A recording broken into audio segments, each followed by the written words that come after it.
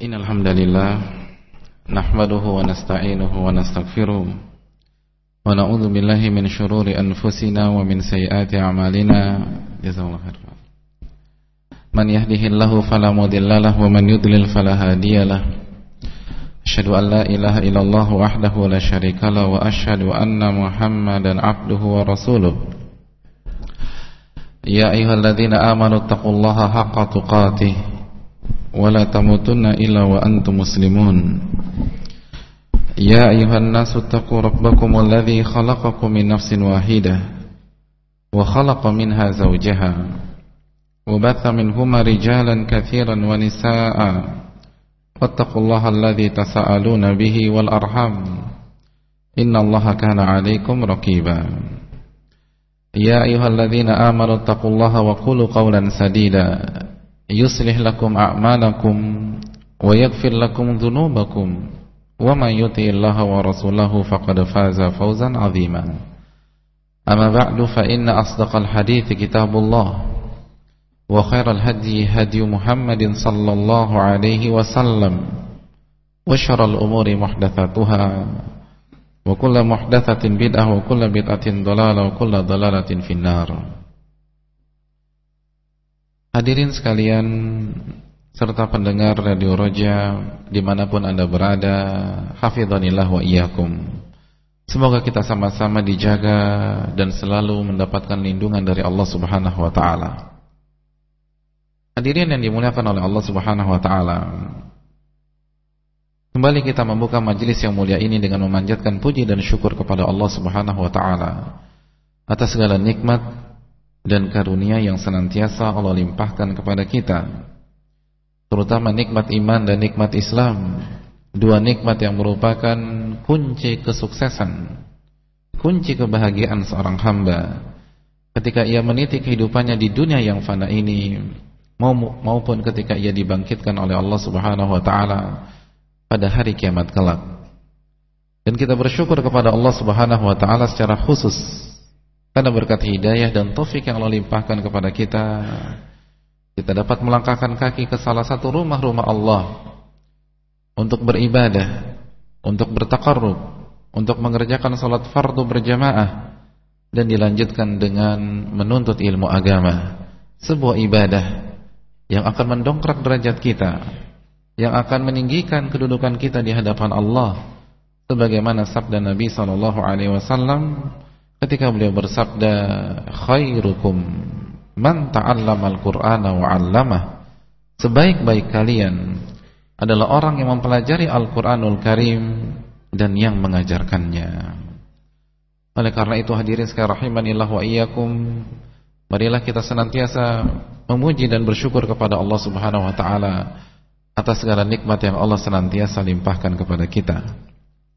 Salawat dan salam semoga selalu tercurahkan kepada junjungan kita Rasulullah sallallahu alaihi wasallam beserta para keluarga beliau, para sahabat-sahabat beliau, dan orang-orang yang istiqomah berjalan di bawah naungan sunnah beliau sampai hari kiamat kelak.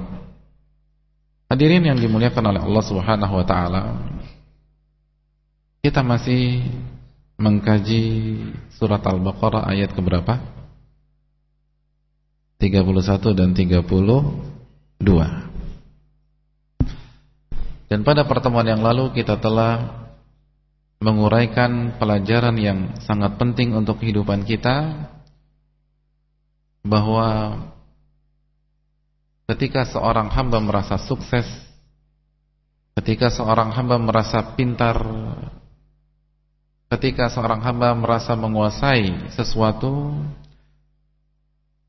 maka Allah Subhanahu wa taala akan menghadirkan hambanya yang lain yang akan membuat seorang hamba itu menyadari bahwa sekali lagi ia harus kembali kepada Allah Subhanahu wa taala. Jadi Allah akan menghadirkan hamba yang lain untuk mengujinya. Kembali tidak dia kepada Allah. Jadi untuk mengajak dia kembali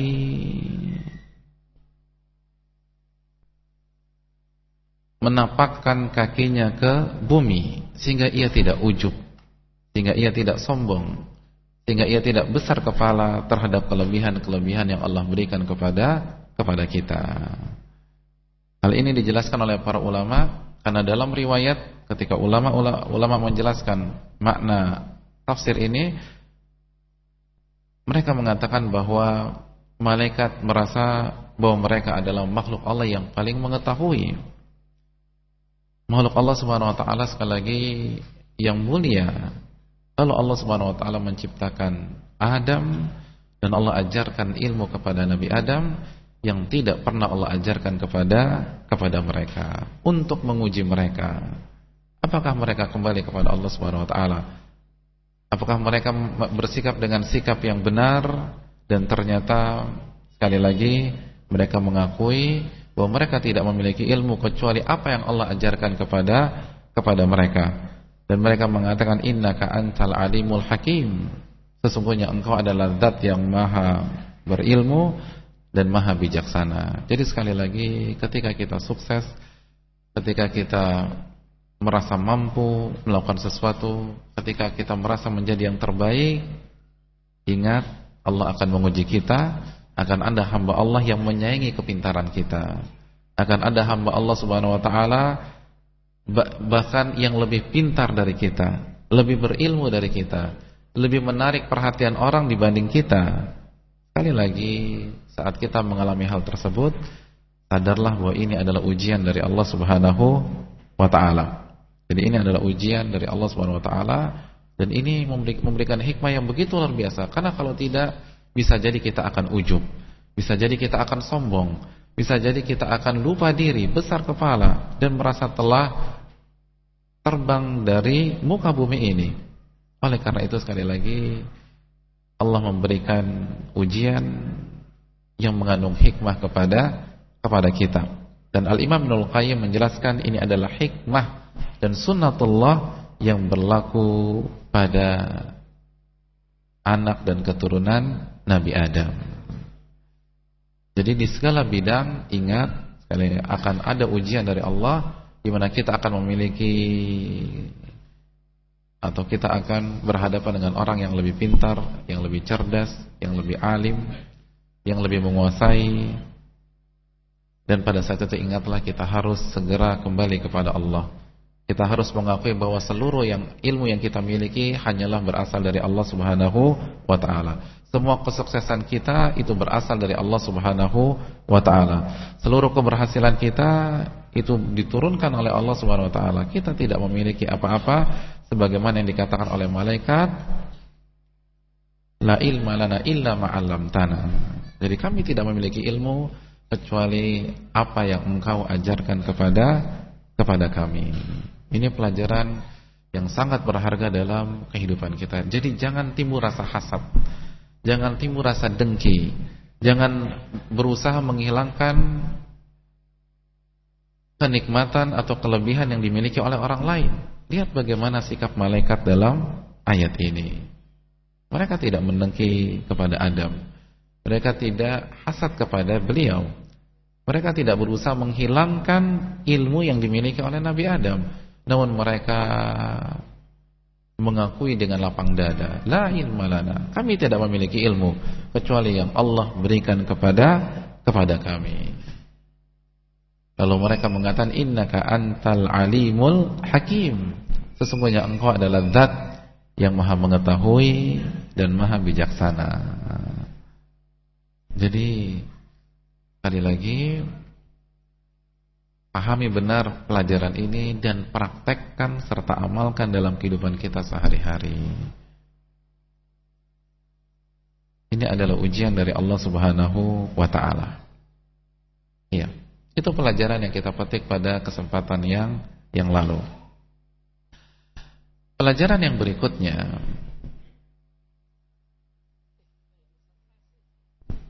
Allah Subhanahu wa taala berfirman dengan dua namanya dalam ayat ini. Atau dalam bahasa yang lain, malaikat menyebutkan dua nama Allah Subhanahu wa taala dalam ayat ini. innaka antal alimul hakim. Sesungguhnya engkau adalah zat yang maha mengetahui dan maha bijaksana. Oleh karena itu hadirin sekalian rahimanillah wa iyyakum, kita perlu mengulas secara singkat apa makna dibalik Al-Alim dan Al-Hakim. Kita harus berkenalan dengan dua nama Allah Subhanahu wa taala ini. Kita harus mengerti tafsir dari dua nama Allah yang disebutkan dalam ayat yang mulia ini. Kenapa demikian hadirin sekalian rahimanillah wa iyyakum? Karena ulama kita mengatakan bahwa awwalu fardin faradahu Allah Ta'ala ala khalqihi ma'rifatuh, bahwa yang pertama kali Allah wajibkan atas para hamba-hambanya adalah ma'rifatuh, mengenalnya, mengenal nama-namanya dan mengenal sifat-sifatnya. Hal ini dijelaskan oleh Al-Imam Abul Qasim dalam Al-Hujjah fi Bayanil Mahajjah. Jadi beliau mengatakan, beliau menukilkan penjelasan para ulama, awwalu fardin faradahu Allah Ta'ala ala khalqihi ma'rifatuh. Jadi hal yang pertama kali Allah wajibkan kepada makhluk-makhluknya adalah mengenalnya, mengenal nama-nama dan sifat-sifatnya. Lalu para ulama menjelaskan apa faedah saat kita mengenal nama-nama dan sifat-sifat Allah. Mereka mengatakan fa idza arafahun nasu abadu. Maka jika para manusia mengenal Allah Subhanahu wa taala, mengetahui nama-namanya, mengetahui sifat-sifatnya yang sangat sempurna, sangat indah, maka niscaya mereka akan beribadah kepada dirinya. Mereka akan menghamba di hadapannya karena mereka mengenal benar siapa Allah Subhanahu wa taala. Ketika mereka mengetahui Allah Maha Pencipta, Allah Maha Pemberi rizki, Allah Maha Mengetahui, Allah Maha Bijaksana, Allah yang menghidupkan dan mematikan mereka, mereka akan beribadah kepada Allah. Mereka akan meminta kepada Allah. Mereka akan mengemis kepada Allah Subhanahu wa taala. Lalu ulama memberikan dalil, qala Allah taala fa inna qala Allah taala fa'lam annahu la ilaha illallah. Maka ketahuilah annahu la ilaha illallah, bahwa Allah tidak ada zat yang berhak diibadahi kecuali Allah Subhanahu wa taala. Jadi sekali lagi hadirin sekalian rahimanallah, dengan mengetahui nama-nama dan sifat-sifat Allah, itu akan merubah kualitas ubudiyah kita, akan memperbaiki kualitas penghambaan kita kepada Allah, akan memperbaiki kualitas ibadah kita kepada Allah Subhanahu wa taala. Bahkan ulama mengatakan fa idza arafahun nas abadu. Apabila manusia mengenal Allah, memahami nama-namanya dan sifat-sifatnya, maka mereka akan beribadah kepada Allah Subhanahu wa taala.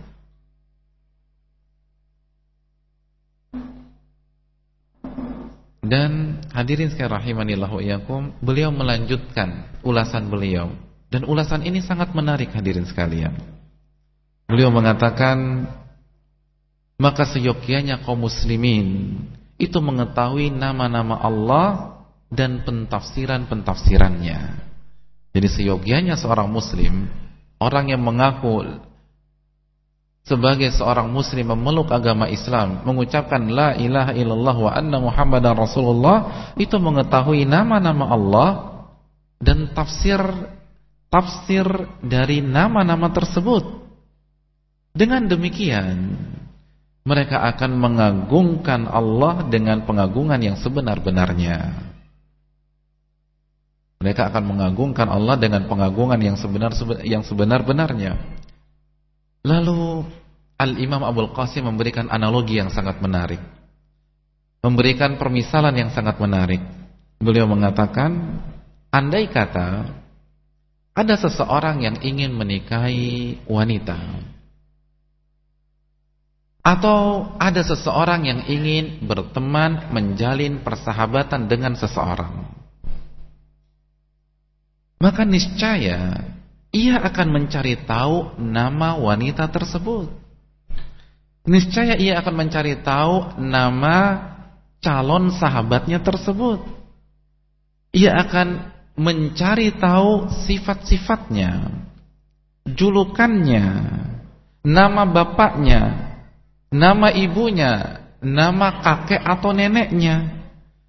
Dan ia akan mencari tahu seluruh informasi yang berkaitan dengan calon istrinya atau calon sahabatnya tersebut.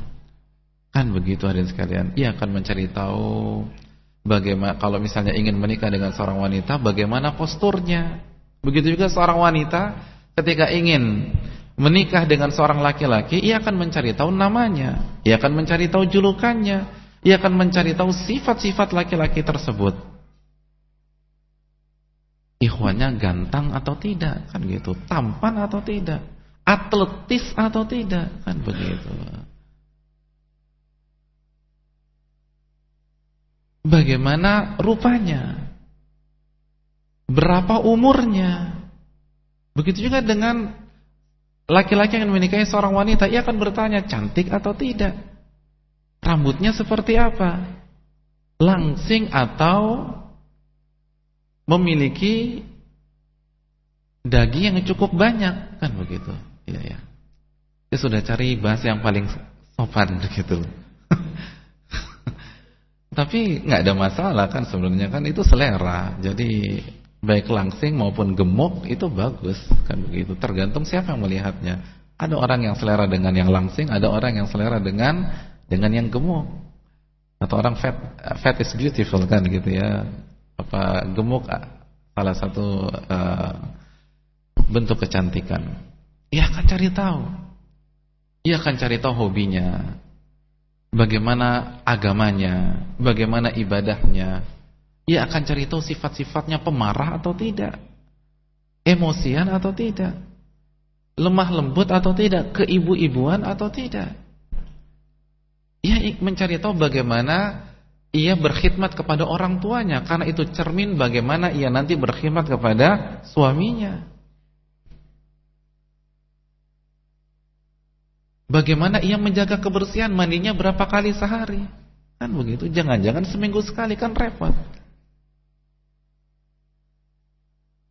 Terus bahkan riwayat kesehatannya dia akan cek, dia pernah sakit berat atau tidak, kan begitu. Dan seterusnya, ia akan cari secara detail bagaimana sifat-sifat wanita tersebut. Atau dia akan mencari bagaimana sifat-sifat calon suaminya tersebut, karena dia akan menikah dengan laki-laki itu. Kalau laki-laki kan sekali lagi, dia akan mencari berwibawa atau tidak, tegas atau tidak, kasar atau tidak, main tangan atau tidak, kan begitu. Berjiwa pemimpin atau tidak, lemah lembut atau tidak, romantis atau tidak. Itu kan dia akan cari tahu. Itu fitrah laki-laki dan fitrah wanita ketika ingin menikah dengan calon pasangannya.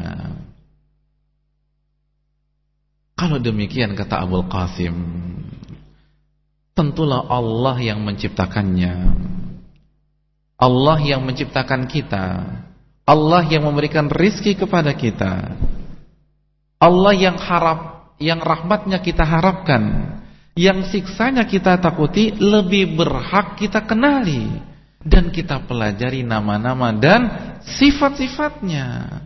Jadi kalau menyikapi calon istri atau calon suami saja kita sangat selektif, kita akan meluangkan waktu, meluangkan tenaga, mengerahkan pikiran untuk mempelajari siapa sosok yang akan menjadi pendamping kita. Bagaimana dengan Rabbul Alamin?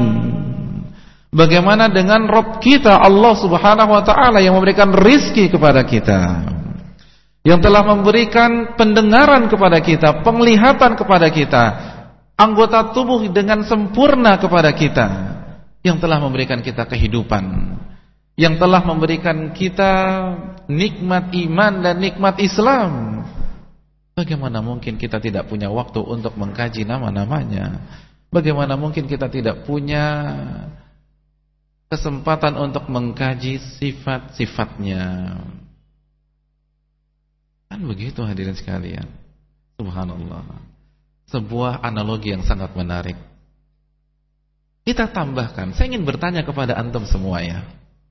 Apabila ada seorang laki-laki yang menikah dengan seorang wanita dan umur pernikahannya sudah 5 tahun. Berapa tahun? 5 tahun. Lalu ia bertemu dengan teman lamanya, teman SMA-nya. Lalu teman lamanya bertanya kepada dia, sudah berkeluarga? Alhamdulillah sudah. Nama istrimu siapa? Aduh, saya lupa tuh. Subhanallah, nama istri lupa. Kira-kira respon kita gimana? Pendapat antum bagaimana? Ada suami punya istri sudah 5 tahun, lupa nama istrinya, tidak tahu nama istrinya. Kira-kira suami yang baik atau tidak? Ada seorang suami punya istri selama 10 tahun, umur pernikahannya 10 tahun, ditanya tentang sifat istrinya. Istrimu itu tingginya seberapa? Semampai atau tidak? Aduh, saya nggak tahu ya, wallahu taala a'lam. Subhanallah. Postur tubuh istri sendiri nggak tahu. Kan begitu. Ditanya hobi istrimu apa? Saya nggak tahu. Subhanallah. Ditanya lagi makanan kesukaan istrimu apa? Aduh, saya kurang memperhatikan. Subhanallah. Kira-kira suami yang baik atau tidak? Tidak. Begitu juga dengan istri, punya suami selama 5 tahun, 6 tahun, 7 tahun. Ketika ditanya minuman kesukaan suaminya apa? Aduh, mohon maaf, saya tidak tahu. Subhanallah. Ini kan menunjukkan dia tidak pernah membuatkan teh panas buat suaminya, tidak pernah membuatkan kopi panas untuk suaminya. Buktinya dia tidak tahu kesukaan suaminya. Kira-kira profil seperti itu suami dan istri yang baik apa tidak? Tidak, orang akan menertawakan orang tersebut. Bagaimana mungkin Anda menikah dengan wanita selama 5 tahun, namanya enggak tahu? Kalau demikian hadirin sekalian, bagaimana menurut antum semua ada orang menjadi hamba Allah selama 20 tahun, selama 30 tahun, selama 40 tahun, nama Allah tidak tahu. Subhanallah. Sifat-sifat Allah tidak tahu. Ketika ditanya sifat-sifat Allah seperti apa sih? Wallahu ta'ala alam. Jadi hamba sudah berapa lama mas? Sudah 20 tahun. Subhanallah. Kan begitu hadirin sekalian. Apa enggak malu ya? Mari kita sedikit sentuh rasa malu kita. Apa tidak ada perasaan bersalah di dalam hati kita? Sudah menjadi hamba Allah selama 10 tahun, selama 20 tahun, selama 30 tahun, tidak mengenal nama-nama Allah, tidak mengetahui sifat-sifat Allah. Subhanallah. Kalau orang akan menertawakan suami yang tidak tahu nama istrinya, bagaimana dengan ini?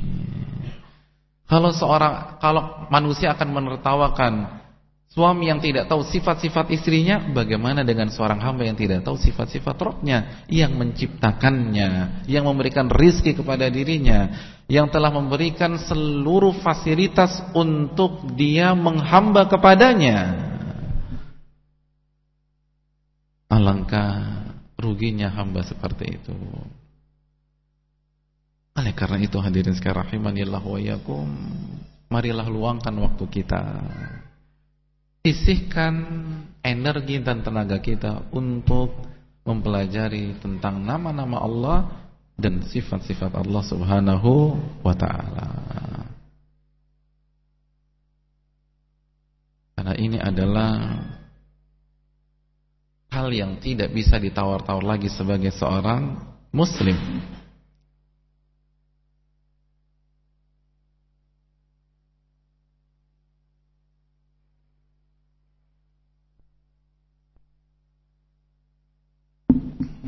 Dan dalam ayat ini ada 2 nama yang diperkenalkan oleh Allah Subhanahu wa ta'ala.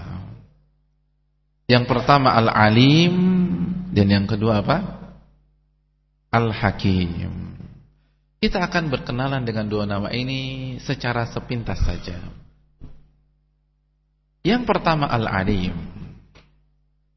Hadirin yang dimuliakan oleh Allah Subhanahu wa taala. Al-Alim adalah sebuah nama Allah yang difirmankan dan diperkenalkan oleh Allah Subhanahu wa taala kepada kita di dalam Al-Qur'an sebanyak berapa kali? Sebanyak berapa kali? Sekali? Dua kali? Tiga kali? Empat kali? Sebanyak 157 kali. Subhanallah. Jadi Allah memperkenalkan namanya Al-Alim sebanyak 157 kali. Bahkan Al-Imam Al-Mufassir Al-Usuli Asy-Shinqiti rahimahullah mengatakan hampir-hampir tidaklah seorang muslim membuka lembar demi lembar mushaf Al-Quran kecuali ia akan menemukan nama Al-Alim atau ia akan menemukan kandungan dari makna nama tersebut. Jadi hampir-hampir tidaklah kita membuka lembar demi lembar mushaf Al-Quran kita kecuali kita akan bertemu di setiap lembarnya dengan nama Al-Alim atau kandungan dari nama tersebut. Jadi ini nama yang begitu luar biasa. Ini menunjukkan betapa pentingnya dan tingginya kedudukan nama ini. Adapun maknanya hadirin sekalian yang dimuliakan oleh Allah, ulama menjelaskan bahwa maknanya adalah, jadi Al-Alim bermakna zat yang memiliki ilmu yang sempurna. Jadi Al-Alim dari akar kata al-ilm, alima ya'lamu ilman, dari ilmu. Oleh karena itu maknanya zat yang memiliki ilmu yang sempurna, ilmu yang sangat luas, tanpa batas, dan mencakup seluruh perkara dan mencakup seluruh alam semesta, baik yang nampak maupun yang tersembunyi, baik yang umum atau secara umum maupun secara global, atau baik secara umum atau global maupun secara detail atau khusus. Semuanya diketahui oleh Allah Subhanahu wa taala. Jadi Allah mengetahui apa-apa yang nampak dan apa-apa yang tersembunyi. Mengetahui sesuatu secara umum atau global, mengetahui sesuatu secara detail dan terperinci. Allah berfirman dalam Al-Quran, dalam surat Al-Baqarah ayat 231, wa'lamu annallaha bikulli syai'in alim. Wa'lamu, perintah. Allah memerintahkan kita hadirin sekalian untuk mengetahui sebuah informasi penting, annallaha bikulli syai'in alim, bahwa Allah mengetahui segala sesuatu. Jadi Allah memberikan kita untuk mengetahui sebuah data penting, informasi penting, fakta penting. Apa faktanya? Annallaha bikulli syai'in alim, bahwa Allah mengetahui segala sesuatu yang ada di alam semesta ini. Di antara dalil yang lain, Allah Subhanahu wa taala berfirman, alam tara annallaha ya'lamu ma fis samawati wa ma fil ard. Tidakkah engkau mengetahui bahwa Allah Subhanahu wa taala mengetahui apa saja yang ada di 7 lapis langit dan apa saja yang ada di bumi. Subhanallah. Ma yakunu min najwa thalathatin illa wa huwa rabi'uhum. Dan tidaklah ada 3 orang yang saling berbisik kecuali Allah yang keempatnya. Artinya Allah mengetahui apa isi bisikannya, apa isi pembicaraan yang diucapkan oleh setiap mereka dengan suara yang lirih. Subhanallah. Jadi ketika kita berbisik-bisik, ada 3 orang berbisik-bisik, illa wa huwa rabi'uhum, illa huwa rabi'uhum, wala khamsatin illa huwa sadisuhum, dan tidaklah ada 5 orang berbisik-bisik, berbicara tentang suatu hal dengan suara lirik dari kuping ke kuping kecuali Allah yang keenamnya. Wala adana min dzalika wala aktsara illa huwa ma'ahum aina ma kanu. Dan tidaklah ada orang yang berbisik dengan jumlah yang kurang dari itu atau lebih dari itu kecuali Allah ada bersama mereka. Allah mengetahui apa yang mereka ucapkan, apa yang mereka katakan, apa yang mereka bisikkan. Tsumma yunabbi'uhum bima 'amilu yaumal qiyamah. Lalu Allah akan ungkap, Allah akan beritahu mereka apa yang mereka lakukan pada saat hari kiamat kelak. Innallaha bikulli syai'in alim. Sesungguhnya Allah Maha mengetahui terhadap segala sesuatu. Surat Al-Mujadilah ayat 7. Subhanallah. Jadi ketika kita berbisik-bisik dengan teman kita, Allah mengetahui apa isi bisikan kita. Subhanallah. Baik kita berdua, baik kita bertiga, baik kita berempat, baik kita berlima, berenam, bertujuh dan seterusnya, Allah mengetahui bisikan kita tersebut secara detail. Subhanallah.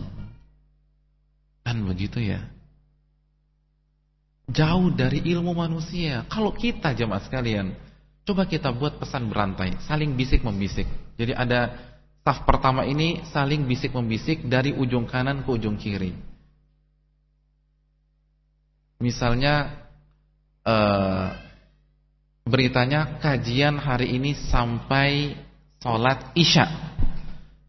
Lalu yang pojok kanan bisik ke sebelah kirinya, lalu bisik lagi ke sebelah kirinya, bisik lagi sebelah kirinya, bisik lagi ke sebelah kirinya, bisik lagi sebelah kirinya. Kira-kira sampai pojok kiri kalimatnya sama atau berbeda? Berbeda jemaah sekalian. Kan begitu.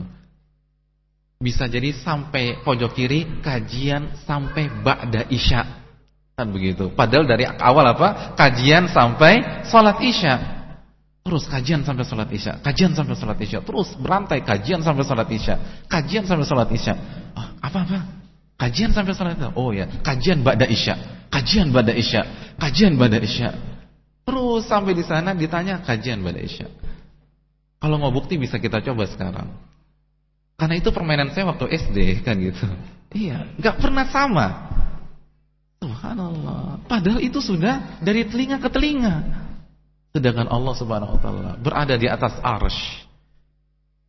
Illa huwa sadisuhum. Kecuali Allah yang keenam. Kalau ada 5 orang yang berbisik-bisik. Pernah enggak antum main begitu? Pesan berantai. Pernah ya? Pernah enggak? Antum masa kecilnya pernah bermain enggak? Iya, dulu main seperti itu waktu SD dan enggak pernah sama. Selalu meleset. Subhanallah. Enggak tahu kuping siapa yang bermasalah. Yang bermasalah enggak pernah ngaku kan begitu. Itulah ilmu manusia. Adapun Allah mengetahui apa yang kita bicarakan. Yang salah siapa Allah tahu. Kan begitu. Kalau kita kan enggak tahu siapa yang salah di antara kita. Siapa perusaknya? Siapa yang merubah salat isya jadi ba'da isya? Kita enggak tahu. Tapi Allah tahu siapa yang salah di antara kita. Subhanallah. Itu ilmu Allah Subhanahu wa taala. Dan dengan kesempurnaan ilmu Allah jamaah sekalian, Allah itu mengetahui seluruh perkara yang telah terjadi. Jadi Allah mengetahui seluruh perkara yang telah terjadi dan yang sedang terjadi dan yang akan terjadi dan perkara yang mustahil terjadi. Namun Allah tahu jika perkara yang mustahil itu terjadi, bagaimana dan seperti apa yang terjadi. Jadi jika perkara yang mustahil itu terjadi, bagaimana caranya dan seperti apa Allah tahu. Inilah apa yang disampaikan para ulama, ya'lamu ma kana wa ma yakunu wa ma lam yakun law kana kaifa yakun. Jadi Allah mengetahui apa yang sudah terjadi Dan apa yang sedang terjadi, apa yang akan terjadi, dan hal-hal yang mustahil terjadi, tidak akan terjadi. Tapi kalaulah hal itu terjadi, Allah tahu bagaimana hal itu terjadi. Subhanallah. Apa yang kurang kalau begitu jemaah sekalian? Gak ada kurangnya sama sekali. Allah mengetahui seluruh hal yang terjadi, akan terjadi, sedang terjadi, mustahil terjadi. Dan kalau hal yang mustahil itu terjadi, andai kata terjadi, Allah tahu bagaimana hal itu bisa terjadi dan bagaimana terjadinya. Subhanallah. Bisa dipahami tidak? Jadi kalau hal yang sudah terjadi gampang ya, mudah kita pahami. Yang sedang terjadi mudah kita pahami. Yang akan terjadi kita pahami. Misalnya tanda-tanda hari kiamat. Kita berikan contoh apa yang mustahil terjadi, dan kalau itu terjadi Allah tahu bagaimana itu terjadi dan apa efeknya. Itu seperti yang Allah firmankan dalam surat Al-An'am ayat 20 dan 27 dan 28. Allah mengatakan, walau tara idh wuqifu 'alan nari faqalu. Dan kalaulah engkau mengetahui pada saat mereka orang-orang kafir itu berada di pinggir api neraka. Faqalu ya laitana nuraddu wa la nukadzibu bi ayati rabbina wa nakuna minal mu'minin. Lalu mereka mengatakan ketika mereka di hadapan api neraka, ya laitana, aduhai kalau saja dahulu, aduhai, mohon maaf, ya laitana, kalaulah nuraddu, kami bisa dikembalikan lagi ke dunia. Jadi ini sebuah harapan yang tidak mungkin terjadi. Kan begitu. Impian kosong yang tidak mungkin terjadi, bukan harapan tapi impian kosong. Ya laitana nuraddu. Wahai aduhai, kalau saja kita bisa kembali ke dunia, wala nukadziba bi ayati rabbina, maka kita tidak akan mendustakan ayat-ayat Rabb kami, wa nakuna minal mu'minin, dan kami atau kita akan menjadi orang-orang yang beriman. Apa kata Allah? Bal badalahum ma kanu yukhfuna min qablu, melainkan apa yang mereka sembunyikan sebelumnya di dunia ditampakkan di hadapan mereka. Jadi yukhfuna min qabl. Walau ruddu la'adu. Allah mengatakan, dan kalau mereka dikembalikan ke dunia, la'adu lima nuhu anhu wa innahum lakadzibun. Kalau mereka dikembalikan ke dunia, orang kalau sudah ada di hadapan neraka mungkin tidak dikembalikan lagi ke dunia. Mustahil. Orang tidak mungkin kembali lagi ke dunia sedangkan ya sudah di hadapan api neraka. Namun Allah mengatakan, walau ruddu, kalau saja mereka dikembalikan ke dunia, dan ini hal yang mustahil, la'adu lima nuhu anhu, maka mereka akan kembali mengerjakan apa yang dilarang terhadap mereka, atau apa yang Allah larang untuk mereka. Jadi kalau mereka kembali, mereka akan kembali melakukan kesyirikan. Mereka akan kembali melakukan pendustaan, penistaan terhadap agama Allah. Dan Allah mengatakan wa innahum lakadzibun, dan mereka orang-orang yang berdusta, bohong ketika mereka mengatakan ya laitana nuraddu wa la nukadziba bi ayati rabbina.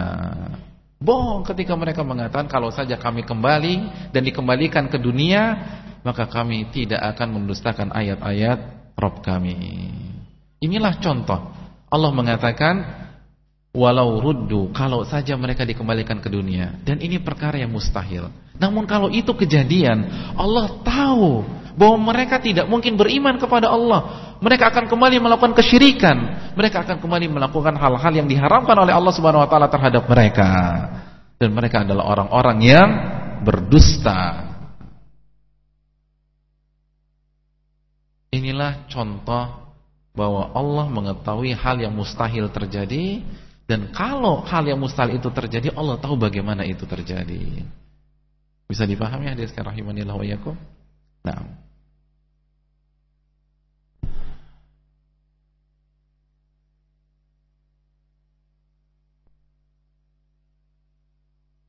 Oleh karena itu hadirin sekalian rahimanillah wa iyyakum, dialah Allah Subhanahu wa taala yang memiliki seluruh perkara yang gaib. Seluruh perkara yang gaib.